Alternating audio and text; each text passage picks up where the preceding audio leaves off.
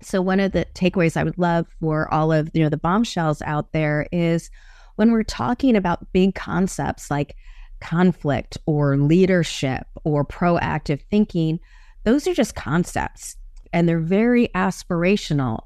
But being able to put kind of behaviors and answer the question, it's not just what we do, but this is how we do it here that is representative of who we are, what the brand stands for, how we manage risk, how we view conflict, and even how we want to start approaching these conversations when we disappoint each other. Welcome to the Bombshell Business Podcast, where driven women in business learn how to become more bold, brave, and unwaveringly confident. Feel empowered and challenged through inspiring stories and tell it like it is advice for business, life, and leadership. Welcome back to the Bombshell Business Podcast. I'm your host, Amber Hurdle, and we're going to talk about, interestingly, maybe is not the right word, but it's one of my favorite topics because there is constant conflict in the world, and there's certainly conflict, whether it's positive or negative, in the workplace. And a lot of us really struggle with that. We struggle with confrontation. We struggle with feeling a different way than somebody else and not really knowing how to process that in real time. And so I'm very excited to have this conversation with our guest today because she's the expert. So we can unpack it and hopefully provide you with some tools to help empower you as you deal with conflict yourself in the workplace. So let me tell you about our guest. Carol Bowser, JD, is a workplace conflict expert. After practicing employment law for several years, Carol founded Conflict Management Strategies when she realized a lawsuit can't deliver the level of resolution and satisfaction that is gained when people are actively involved in creating solutions to their workplace conflict. Carol's clients come with a wide range of employers because conflict is universal across all industries and types of organizations. Where there are people, there is conflict. The key is to help people recognize and address conflict before it damages working relationships and creates organizational drag. In her over 20 years of experience, she has discovered some universal themes about workplace conflict and loves to share how people at all levels can strengthen their conflict resolution muscles. We need some of that. Carol, welcome to the Bombshell Business Podcast. So pleased to be here. I don't even know where to begin. I'm just super excited. For the pre-show, I was telling you that to me, creative conflict is an empowering thing. Conflict helps give us the contrast of, well, I don't really know what I want, but I know what I don't want when I hear it. And so that's how I approach it. So I don't shy away, but I'm also a super aggressive personality. So I know, that kind of makes things different too. So let me just ask this question before we even really dive into the details. At what point as an employment law professional did you make that decision that I just read in your bio? Like, at what point did you just want to bang your head against the wall and you're like, we got to do it differently? Well, I think like most career development, it's kind of comes over time. And then you have this kind of maybe an aha moment or maybe just kind of a nagging piece. And one of the things that I found is that when people would call seeking legal advice, that they would describe situations that sounded icky and maybe unfair, but unfair doesn't equal illegal. Yeah. And unfair isn't always something that a lawyer can help with. But there were points of pain, and it was, whether it was on the employer side or on the employee side, it was impacting people's lives. It was impacting the organization. And it just seemed like there really wasn't a good resolution to it. However, I had taken mediation training and become a mediator before going to law school. So I just had this different lens, that it wasn't this paradigm of, well, this is what the law does. This is what we could do. This is how we could strategize it based on my legal training. I kind of came at it from a more, okay, what's important to people? How are they feeling impeded? Can they actually articulate what they want in a way that other people can hear it? Sure. And then how can I help them get unstuck? And that's what I liked, as hearing people's stories and asking the question, well, what do you want help with? And it was just unsatisfying that it's like, again, it sounds like it's a bummer of a situation, but it's really not something that the law could help you with. And also as a business owner, or as, someone, as a lawyer, we're there to be, in most cases, lawyers are there to be able to build relationships with clients to be able to get paid for their services. So it also may be, that sounds like a bummer. Technically you may have a cause of action here, but, I'm not seeing a damage. It's that would be sufficient for you to be able to pay me to do this, or it's going to be so cost prohibitive and so long and so disempowering of a process that I'm going to tell you straight that I'm not going to take the case, because I don't think it's worth it for me, and you need to decide whether you're going to think it's worth it for you. So people are still sitting there in pain and discomfort and a lack of resolution and kind of looking for help. And I'll get on my little soapbox for a minute here, is we call it the justice system. But the system's definition of itself is notice and opportunity to be heard. When we call it the justice system, people think it's their personal brand of justice. Yeah. Which systems aren't about the individualization of it. The systems are about the systems and processing people through. I think of it a lot like Disneyland sometimes, but without like the good characters. It could be as expensive, but without the good merch. Is that, the systems, try to design to get people to move through the system, and moving through the system may or not be helpful to actually resolving what the disagreement is. So, ultimately, it's an independent decision maker who's going to make a decision for you based on the rules and the parameters and the boundaries of that particular system. Yeah. That's kind of disempowering, I think. It is, but it's also what's real. So getting back to that concept, right, of like, well, what is real? What are we really dealing with? What are the real parameters here? And then what are the real outcomes? And I ran a campaign for a judgeship in particular. And she said frequently during her campaigning, I did not go to fair school. I went to law school, and there is a difference. And so, especially nowadays, I do find that the generation coming in, and listen, I made two of these Gen Zers, so I'm not bashing, but the perspectives are different and the expectations are different. And then when you put that in the parameters of law, there is a lot of conflict there between the expectation and the reality. Do you see that? Absolutely. And that's one of the things a tool that I talk to people about, because I believe in every conflict or tension or disappointment or frustration, it's that gap between what the expectation was and kind of what the reality is. And we don't fill that gap with sunshine, puppy dogs, and, caramel lattes. We fill them with blaming and shaming and labeling and frustration and disappointment and a lot of anger and sadness. And I think that then the emotions come to the front, and we're dealing with an emotional piece. I know that you've talked about kind of emotional stories and, dealing with the emotion. But yeah, if people want to jot this down, this is my go-to question. It was when I was a mediator for the Equal Employment Opportunity Commission. Whoa. When I was doing that on a contract basis, I would ask the employee, because it would be the employee who would be filing the complaint or the allegation for harassment, discrimination, or retaliation. And I would always ask, help me understand, what did you expect the employer to do in this circumstance? And so getting people to identify and articulate what their expectations are, that's the first point. That's kind of the starting point of a conversation. And no, it wasn't like, no, I've heard what you said, I read what you said, and, I don't think that that's accurate. It's just really being able to articulate the expectations. And again, the expectations may be unrealistic. They may not be how the business or the culture of the business or the law says that they're supposed to do things or should be doing things.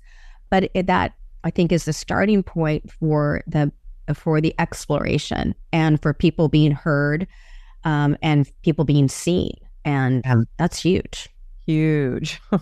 And if we could just even start there, oh my gosh, just see your people, see who they really are, allow them to be who they really are. That automatically reduces all of the fear, both as the employee who is happy to be seen, but then also everybody else who knows, again, the truth, what we're working with. So what I've found, especially among women in business, is that when they're trying to de-escalate, then they actually make things worse. So can you talk us through that phenomenon? Like, why does that happen? And then what do you do when it does? Absolutely. So there's a couple of different things that go on there. Is one, it's really good intention. It's a good intent. Then we use words like, hey, calm down, or don't worry about it. It'll just be okay. It is what it is. Or as my assistant, Patty, will say, you just need to get over it. And what happens is that if the intention is to de-escalate, what that actually does is completely escalate it, because that is saying you shouldn't be concerned about this. Well, we don't live in their shoes. We don't see what they see or see what they experience. Or maybe we want to be caring, and so we want to be reassuring, but then it's placating. And if you're hiring people for their skill set and their mind and how they see problems, solve problems, and connect, if they're in some way saying, I have a concern about this, and you're saying, well, it's going to be okay, I've seen more leaders get into trouble that way because the people feel minimized. They feel not seen, not heard. And also, there are some people who just have a much more, things will work out okay in the world. We don't need to overplan. We don't need to overanalyze, but maybe your overplanning or overanalyzing is them saying, I need for you to look critically and objectively about this and don't rely on your gut. And you know what? There are some people who may be perceived as negative, but maybe you hired them because it's their job to be a risk manager, to look at the analytics and bring it forward. You can make a completely different decision. However, if their job is to bring forward the risk stuff, again, lawyers, maybe the CFO, maybe your bookkeeper, maybe the IT person who's troubleshooting things, and maybe even if you're working with HR, part of all that professional training is to identify and minimize risk. And here's one thing that I would love for all of leaders to be able to do is we can talk about unmet expectations, but also let's start bringing into a language of recognizing that different people have different risk tolerances. Oh, geez. And if you're saying, don't worry, it's going to be okay, for those who start businesses, you are a risk taker and you are much more comfortable with ambiguity and the poop hitting the fan and just like, I don't know, but we're going to figure it out. And I've heard some of your podcasts talking about how you kind of like structure and you like guidelines, but it's like, don't expect me to follow them all of the time. We can drive other people who like the structure, who say we set guidelines, we set expectations, and we have systems and processes, and you just blow through them, Carol or Amber. And so again, kind of pairing that with the, what are people's expectations, and part of their expectations come from how they see risk. Do they see risk as a good thing? Risk as a bad thing? Are we asking them to do things that feel too risky for them, so much that it's causing stress and mental anguish and a feeling of burnout? Those are all important things, and all of those things drive conflict. Yeah, 100%. And, that's why even in branding work, you would be so surprised how many different opinions there are about who the organization is. And so to be able to they're all true, right? Because the organization is my experience of the organization at the end of the day. Like, they can say whoever they are, but it's what we experience as consumers or as employees. So everyone's voice matters. But it's why I love bringing psychoanalytic tools in, because then right away we understand, okay, you speak this language, you speak that language, you love risk, you don't like risk, you're proactive, you're reactive, you're more social, you like to talk your ideas through, you like to think your ideas through. If I walk in your office and you're deep in thought, I am interrupting a conversation. Like, I need to understand that about you. And I think that alone helps us. Maybe, I don't want to say that it stops conflict, it just makes the conflict easier to process, because we all understand who the players are and what we're dealing with, as opposed to just thinking the whole world sees things the way I see them.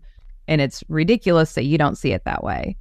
Yeah. And I I'll go back to, I think all of our professional training really imprints on us. For example, I will tell you, law school warps your mind. You want to have an annoying conversation, find a first year law student, because it's just, we're learning so much, and we're learning frameworks, and we're learning about how to address things and putting language to things. And it's just different. But that's different than folks who are in the CFO role. CFOs, people know, are very different from bookkeepers. And that's like, in the finance and stuff, that just like stuff blows my mind. However, we all have professional training and workplace experiences that really kind of inform us about, well, this is the way to do it. I've said often, you want to start up, trouble, go into a group of mediators, the peacemakers, the ones who help other people address issues, and tell them about the way that you do mediation. And you have got a fight on your hands, because it's deeply personal. It is. How people do that, and what forum they utilize these skills and who they utilize it for is very different. So one of the takeaways I would love for all of the bombshells out there is, when we're talking about big concepts like conflict or leadership or proactive thinking, those are just concepts. They're very aspirational. But being able to put kind of behaviors and answer the question, it's not just what we do, but this is how we do it here, that is representative of who we are, what the brand stands for, how we manage risk, how we view conflict, and even how we want to start approaching these conversations when we disappoint each other. Yeah. Because, it's late in the labor market, and even, working with vendors, working with your close trusted advisors, working with people. If you're in a relationship for any period of time, you will have disappointed them at some point, and they will have disappointed you. And most people won't have the conversation. They'll just kind of live within the disappointment. So that's why I think conflict resolution skills and kind of building those muscles and developing language for recognizing about, how you feel disappointed and what your expectations were and what you were looking for, but then also being able to listen for what their expectations might be. And that's like, those are de-escalators of conflict rather than, leading with the blaming and the shaming, and, maybe even the people who are super directive. We got a problem, even labeling it as a problem. Like, well, that sounds like it's a problem for you, but I'm perfectly fine with how it's doing. But as a mediator, I was trained to people. It's like, if there's a problem for one, by definition, there is a problem. Or if at least we don't want to label it a problem, we can label it a concern. Yeah. And we can address the problem versus minimizing, oh, don't worry about it. No, that's not a problem. No, it's not an issue. So things like that are important to, keep on your radar screen, because it's not just how you lead, it's how you live your life and how you empower or inadvertently disempower other people. Yeah. It's interesting, because I've always said I don't need to be right, because that's subjective. I don't need to be right. I just need to be heard. But if I'm not heard, we're going to have big problems. Like, if I'm involved and you have expectations of me in this situation, but you will not hear me, then why am I here? I don't need to be here. Because you bring up such a great point, because I see this with leaders, because part of my process, if we're going in and addressing conflict or tension or what I call kind of, organizational drag, that I will talk to leaders, and then I'll also talk to different people. And here's a side note: because of who you are, how long you've been with the organization, and what position you hold in the organization, you will view things differently. You will define the problem differently. Therefore, you will define the potential solutions differently. And so we're talking to a variety of people. And one of the things that I talk to them about is, well, tell me more about how you want to give feedback. And people say, I've given feedback. I've addressed this multiple different times, but nothing gets done. And as a side note, I'm not sure that nothing gets done. However, there are likely many thought processes and conversations that not everyone is privy to. Yeah. But if they don't see how the feedback that they have given you has impacted your thinking and impacted your decision making, even if it is, I really value that, And by the way, I kind of don't even hate that phrase, because if you say we really value feedback, but we follow with the but we decided to go a different direction, means like, well, then, why am I doing this? If we say, this is what I heard was the main concern, this is what I heard was the insight, this is what I weighed in making my decision, and at this point in time, one thing for a variety of different reasons, some of which everyone is not privy to because it's not out there for public consumption. These were the decisions I made, and I had to weigh a lot of different factors, including this. Because people will say, they say there's an open door policy, they say they want feedback, we give feedback, yet we don't see our feedback being implemented. We don't see our proposal being operationalized.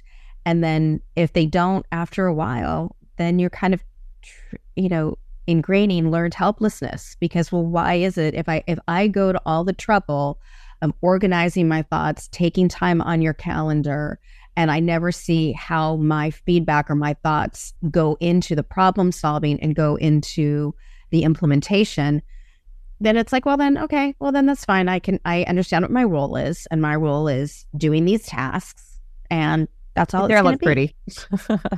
Yeah. For years and years and years, I've always played the role of, company voice, not the mediator, but the liaison between the company, the senior leadership, and, your director level, middle management, and then frontline employees. And it's really the closer you get to senior leadership, because that you start to get ultra frustrated, because you have enough information to have an opinion, and a decently informed opinion, but you don't have all the information to really understand what's going on, in the belly of the beast. And so as somebody who is privy to all the things because of my role, and I couldn't say anything either, and then you have this disappointment with the, senior managers or director level, and, beneath VP, I would say, that's just a really uncomfortable place to be, because you have all of this responsibility. You're a working manager, but you don't really have the high level of authority to significantly enact change. And so you're playing this in between role. So I always had to set people down and just say, your frustrations are valid. This is real. Really validating what their concerns were, to your point, calling it a concern, because it wasn't necessarily a problem for the company. It is a concern for this particular department, but in light of all the other things that are happening, like, this just has to be for right now, because the priority, the finances, the attention, whatever that is, has to be on these things, because at the end of the day, we're here to make money, and we have to drive revenue, or we have to make shareholders happy, or, whatever that is. There's just so many factors. So if you're in that middle management position, or maybe you're the owner of a company or an entrepreneur, and you're not going to put the weight of all that nonsense. And that's truly what it is. You're being protected. I'm going around the world for this question. I apologize. I am a person who talks my ideas out. Let me back up. The question that I have is, what advice can you give to leaders, no matter where they are in the company, who have information that would make that person feel better, but you can't share it? That's the question. Ew, that's terrible. It is. It happens every day. So I'm going to give a similarly sort of roundabout answer, because one of the things that I was thinking about when you were talking was, the difficulty that middle managers, and one of the things that I think as people go up in the hierarchy of any organization, it could be a nonprofit, it could be, government, it could be absolutely anything, that they're kind of expected to be strategic thinkers. And strategic thinkers are different from tacticians. And it's kind of that middle level management of, they're trying to translate the strategic vision that go into, kind of goals to tactics.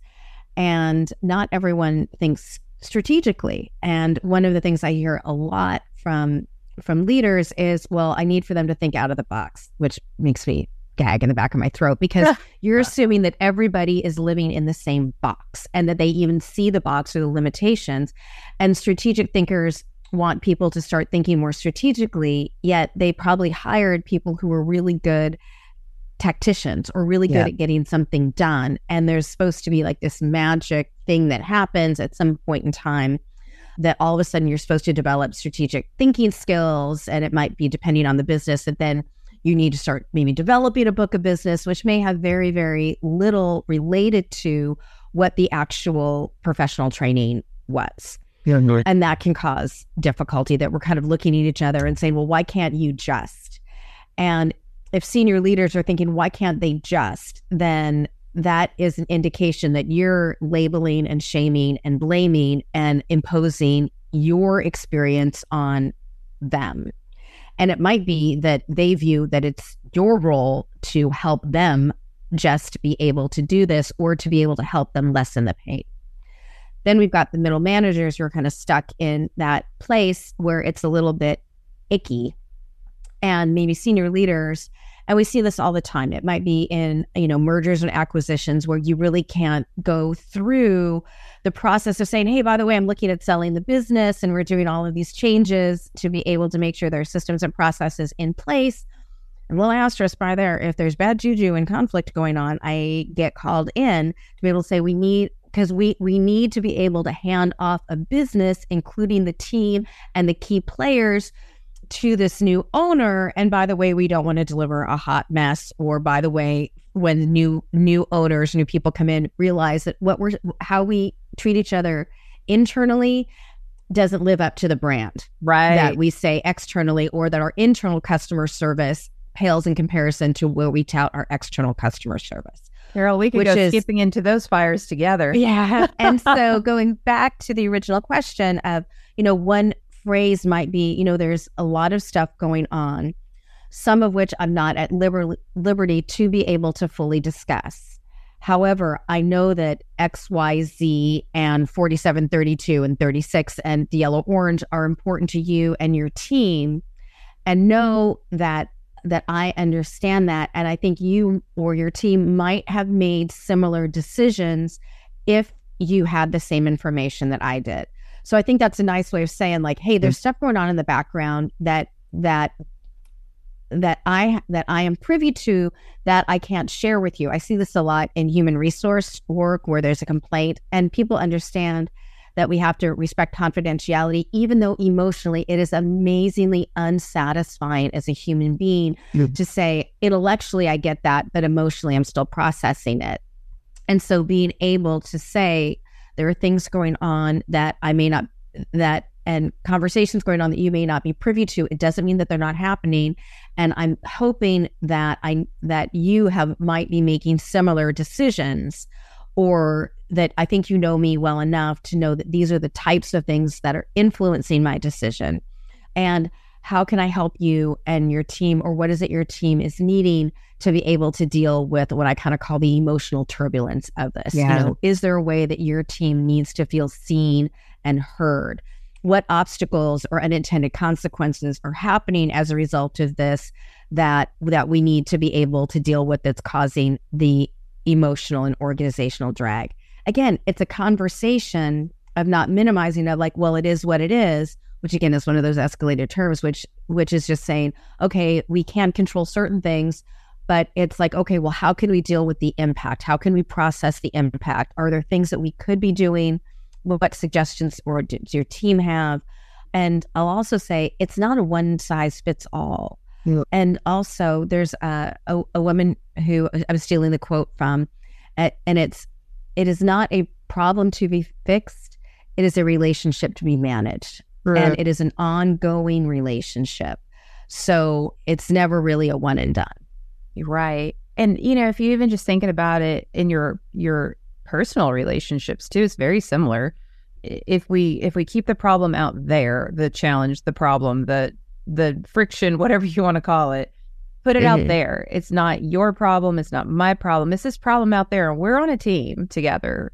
We're on a team trying to figure out this problem, and you have information and I have information, and, I can't share all the information. You probably can't share all the information either, because they're protecting their team and the things that were said in confidence. So they can't throw their team under the bus. So we're only bringing the things that we know are safe to bring to the table. And then we're trying to solve this challenge out here to reduce the friction. But the minute you start pointing fingers, you're done.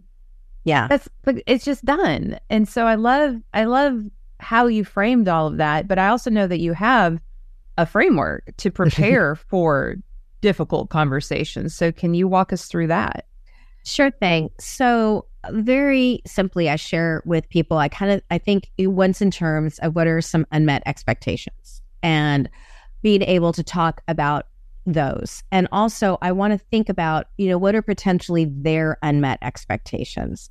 And I'm going to give a shout out to my dear friend and colleague, Jeanette Neiden, who does a lot of stuff on negotiation.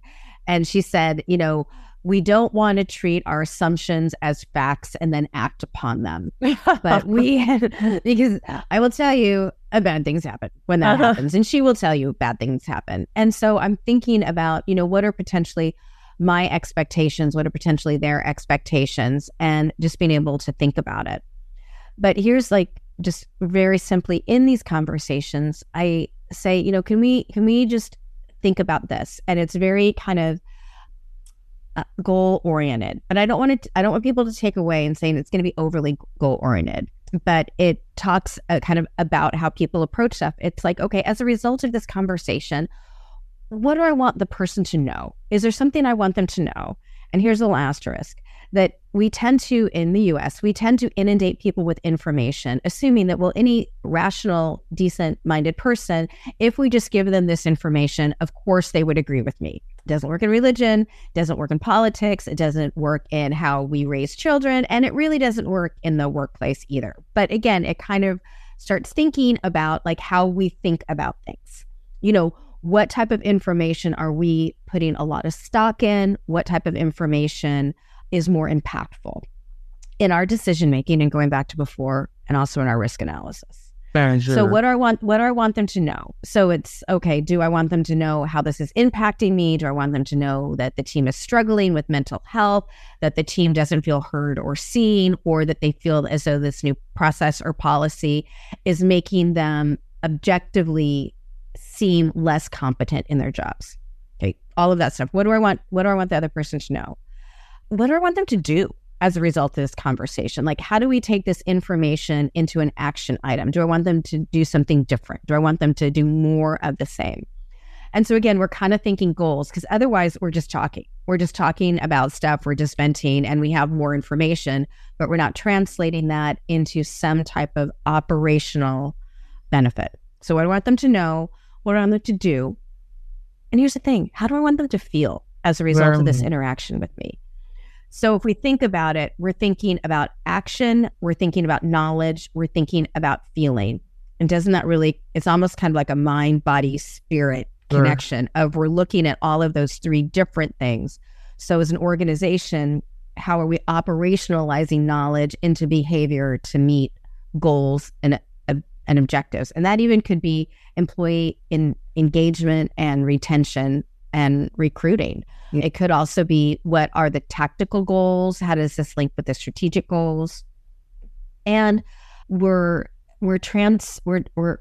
cascading down knowledge or cascading up knowledge. So any people at any level, if we start framing things in that know, do, feel, and the feel should be consistent with creating a micro-cultural climate.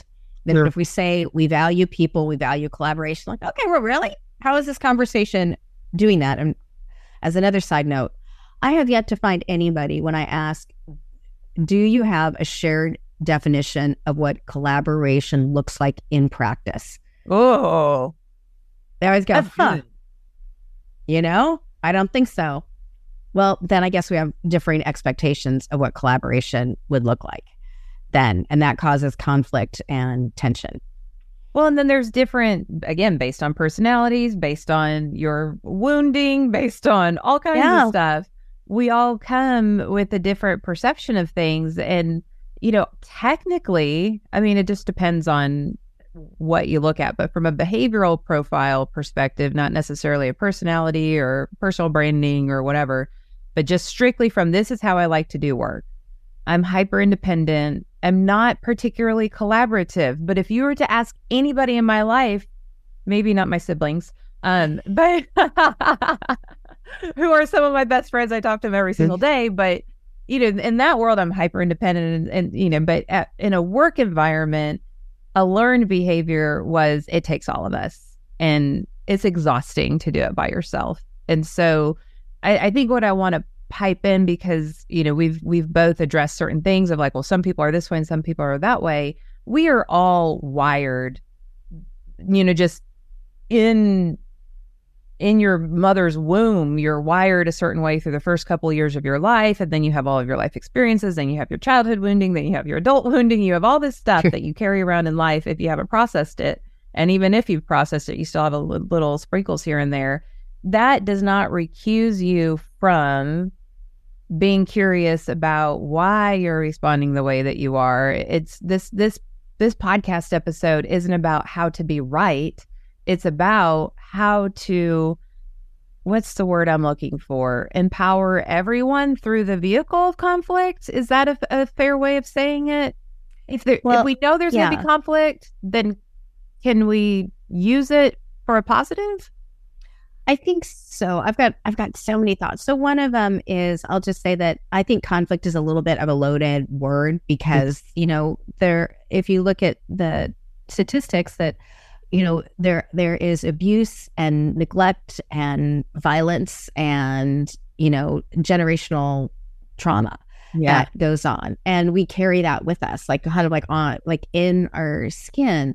And when we talk about conflict, and this is one of the things that I don't want to necessarily use the word gentle, but conscientious of, is that for some people, avoiding and minimizing literally was a life-saving skill and continues to be a life-saving skill. And then all of a sudden, when we talk about collaboration and speaking up for yourself and carefrontation and whatever little ways of doing it, they're all paradigms of, can we talk to people and bring forward concerns?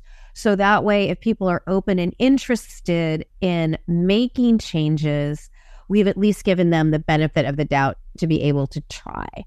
And all of the different things that we bring, to be able to be conscientious of it. And I do think that when the tempo and deadlines come up and we're managing so many different things, it becomes really difficult.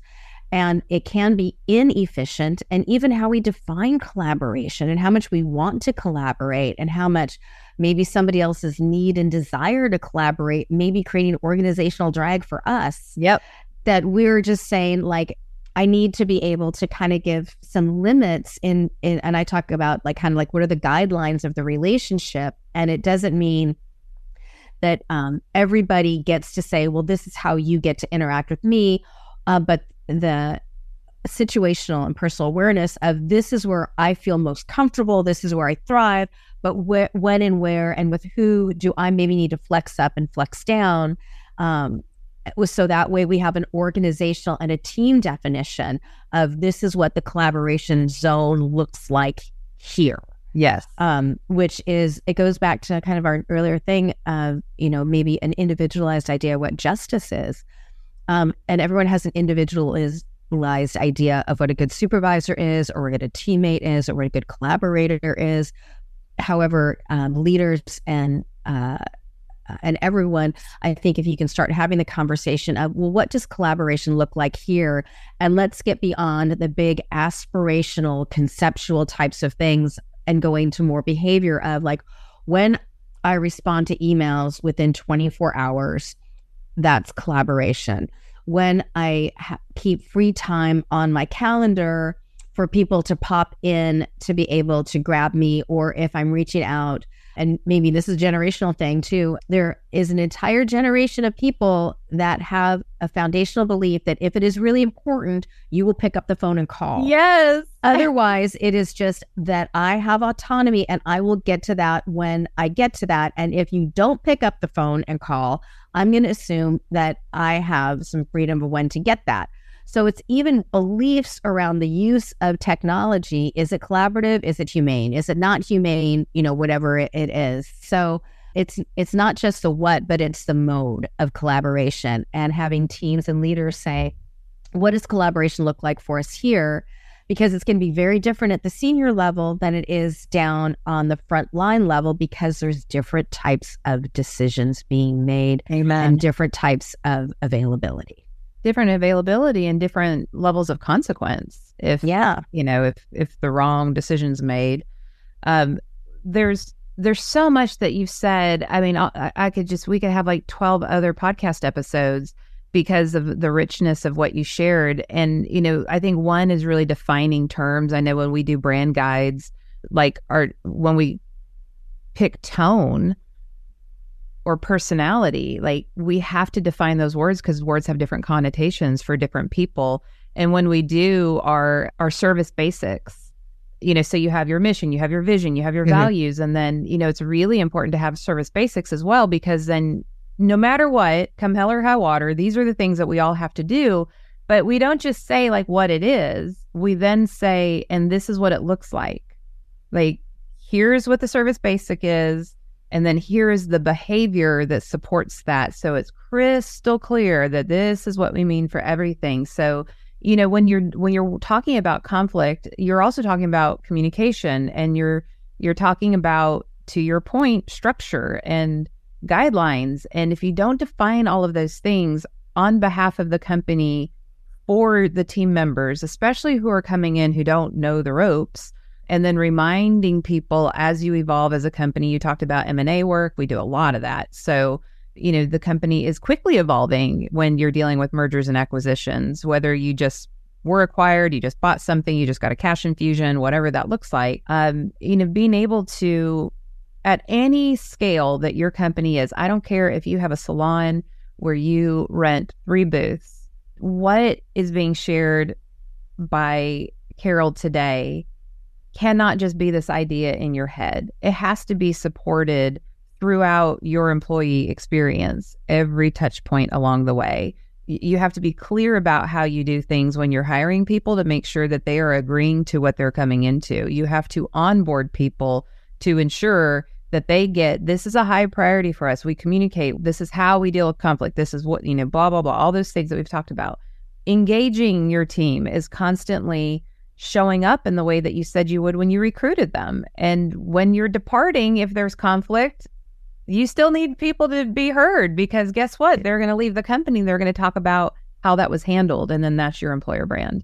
So every aspect of what we're talking about today is incumbent upon you as a leader or as a business owner to weave it through from start to finish. Absolutely. And to build on those points, how many people have been in conversations where we spent so much time talking about things, and then people leave the meeting and they're like, okay, we talked about it, but other people leave the meeting feeling a decision was made. And other people leave the meeting thinking, I'll kind of throw my husband under the bus. He's like, yeah, we need to do this. So I'm like, we? Who's we? My stuff for this is done. You mean you? And so, but how many people say, well, HR will take care of this, or the marketing team will take care of this, but we don't necessarily designate like, okay, well, we're gonna do these things. We're gonna have. I just was working with a client, and we set up this whole piece to be able to kind of reestablish trust, because they found that there were like differing definitions and different expectations. So they were going to have an interim meeting before I came back to be able to say, okay, we're going to talk about this. We're going to share knowledge. We're going to, kind of have a little bit of a system to do this. And then I get back, come back, and it turns out that, oops, I didn't specifically ask the question, okay, well, who is going to own organizing this meeting? And nobody had the meeting. And it was like, that was kind of the main thing, to be able to have to slowly put a foot back in the water, metaphorically, to rebuild trust. And then it's like, well, nobody really wanted to have this meeting because there was so much lack of trust. But then even when we started putting it out, it was this whole idea of, well, who was supposed to do it? Right. So if you think about that causes a different type of organizational drag. But if you're thinking and organizing your thoughts of that know, do, feel, and when you're talking with people saying, hey, this is a framework that, we want to be, efficient with time, and we want to be able to do these things. I'd like for you to present your idea maybe to the client or this, I want to know what your no deal framework was. And so that way, because different people may have different ideas of what information is important. And some people say, well, that's a great idea, but you're asking me to do something that's outside of my job description. It's a great idea, but not within the budget or the strategic plan or the timeline. So if you can think about those types of things and train people of like the know, do, feel, and you're saying we want it to be consistent with the brand, we want to have it be consistent with our internal culture, and this is how we do it here. And it's more powerful of saying, I know that we value transparency, so I want you to know this, but I also know that we value confidentiality. So I'm trying to balance transparency and confidentiality. And that's why I want you to know that. And then as a result, this is my ask, or this is what I'm doing to balance confidentiality and transparency. I hope that makes sense. So it's a framework to think about, and you can train people. And then you can also set the expectation of when we're troubleshooting something or delivering something, we can do it. And you figure with like branding and marketing, like what do you want your clients, your ideal client, to know? What do you want them to do? How do you want them to feel in interacting with the website or your merchandise or your peripherals? And how do you want them to feel when they're interacting with, with the vendors you've recommended? It's universal. Yeah. I love that. I love that you're giving language and frameworks, because it's not, we haven't talked about anything way up here. We maybe for a hot minute, but then you bring it down to like, and so here's how to move forward, which I think is what so many people are lacking. And with just, again, a huge shift in generations running the workforce these days, there's a disconnect because of how we were raised, what our life experiences were, and that there's a huge divide once the digital nomads come along, and so that's like not worse or better, it's just different. And then you have a bunch of people leading other people who just haven't been on the planet long enough to backfill the positions of those boomers who are quite a bit older than millennials, and there's not enough Gen Xers in between. I've said this 100 gajillion times on stage and on the podcast, but the Gen Xers, my generation, there's just not enough of us. So you've got people with less life experience who are leading other human beings who, to your previous point, just have a lot of stuff. We just have no clue where people came from or what their belief systems are, or how us asking them to do certain things are incredibly triggering. And it's like, I need you to do this, but if you can rush 3.5 years of therapy, and then, you know what I mean? Like, we can't ask that of people. So it's like getting really curious about who are we working with? How do I lead this person? How do I respect and honor this person? But I also have to hold them accountable to what we need them to do, because it's really their job. Like we've hired them to do it. Amber, you bring up so many points. And I just had this conversation with a client that I'm going to be coming into and doing kind of, training about, conflict resolution and how do we have these conversations. And I had this little turn of phrase, and I hope it's helpful for the listeners, because I think that newer generations are really, they can be great at demanding change. I'm not so sure they've developed the skill set or the maturity to facilitate change. Yeah. Because particularly in the workforce, every system and process has been designed to support the status quo. And if we're talking about ripping something up, then how do we facilitate where people can still feel successful at work? And even, the phrase is like, hey, boomer, or you just don't like change, or you just don't get it, or they're too slow. People in the workforce at all levels want to be seen. And there's some of us who can say, you know what, I have been through several economic downturns. Mm-hmm. I have been through, so I have some lived experience and I have some knowledge to share. And I also want to feel respected, and I also want to feel heard. And if you're just throwing back, you don't like change, you're just, you're just this, you're just that, just a racist, or, you're just stubborn and whatever it is, it's just realizing that other people want to be heard, and just being able to say, based on my experience, these were some considerations that have informed me in my professional life. And then and then being able to have some of those conversations, because chances are you can come up with some solutions that might touch on to some minimum degree of what people need and what they're looking for in the workplace and what they're looking for in their client relationships. I love that. What a great ad. Absolutely. It goes both ways. And really, at the end of the day, isn't it about just respecting people's humanity in general? Can we just do that at all times, or at least make that the goal, and then maybe people naturally smooth out a little bit if we all have that intention? Maybe. But I think also different people have different definitions of what respect is and how it's demonstrated, because the exact same behavior with someone can be symbolically significant of showing respect, and the exact same behavior for someone else can be symbolically significant of showing an absolute lack of respect. So it's, what does respect look like to you here? How do you show respect in the workplace? What can I expect from you? How do we, and again, going back to the workplace, how do we demonstrate respect here?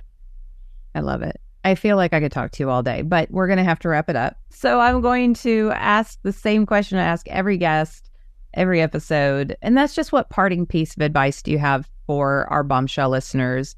Bombshell being redefined to mean a bold, brave, unwaveringly confident woman in business. I would say you can be uncomfortable or slightly unsure of having the conversation. You can do it anyway. And I want to add a little asterisk to it again. You don't have to do it immediately, because sometimes it takes a little while to go take a walk and kind of noodle over it and, not ruminate over it, but take a little while. And so you can have the conversations. And even if it doesn't go the way you hope it to, just say, can I still want to have the conversation with you?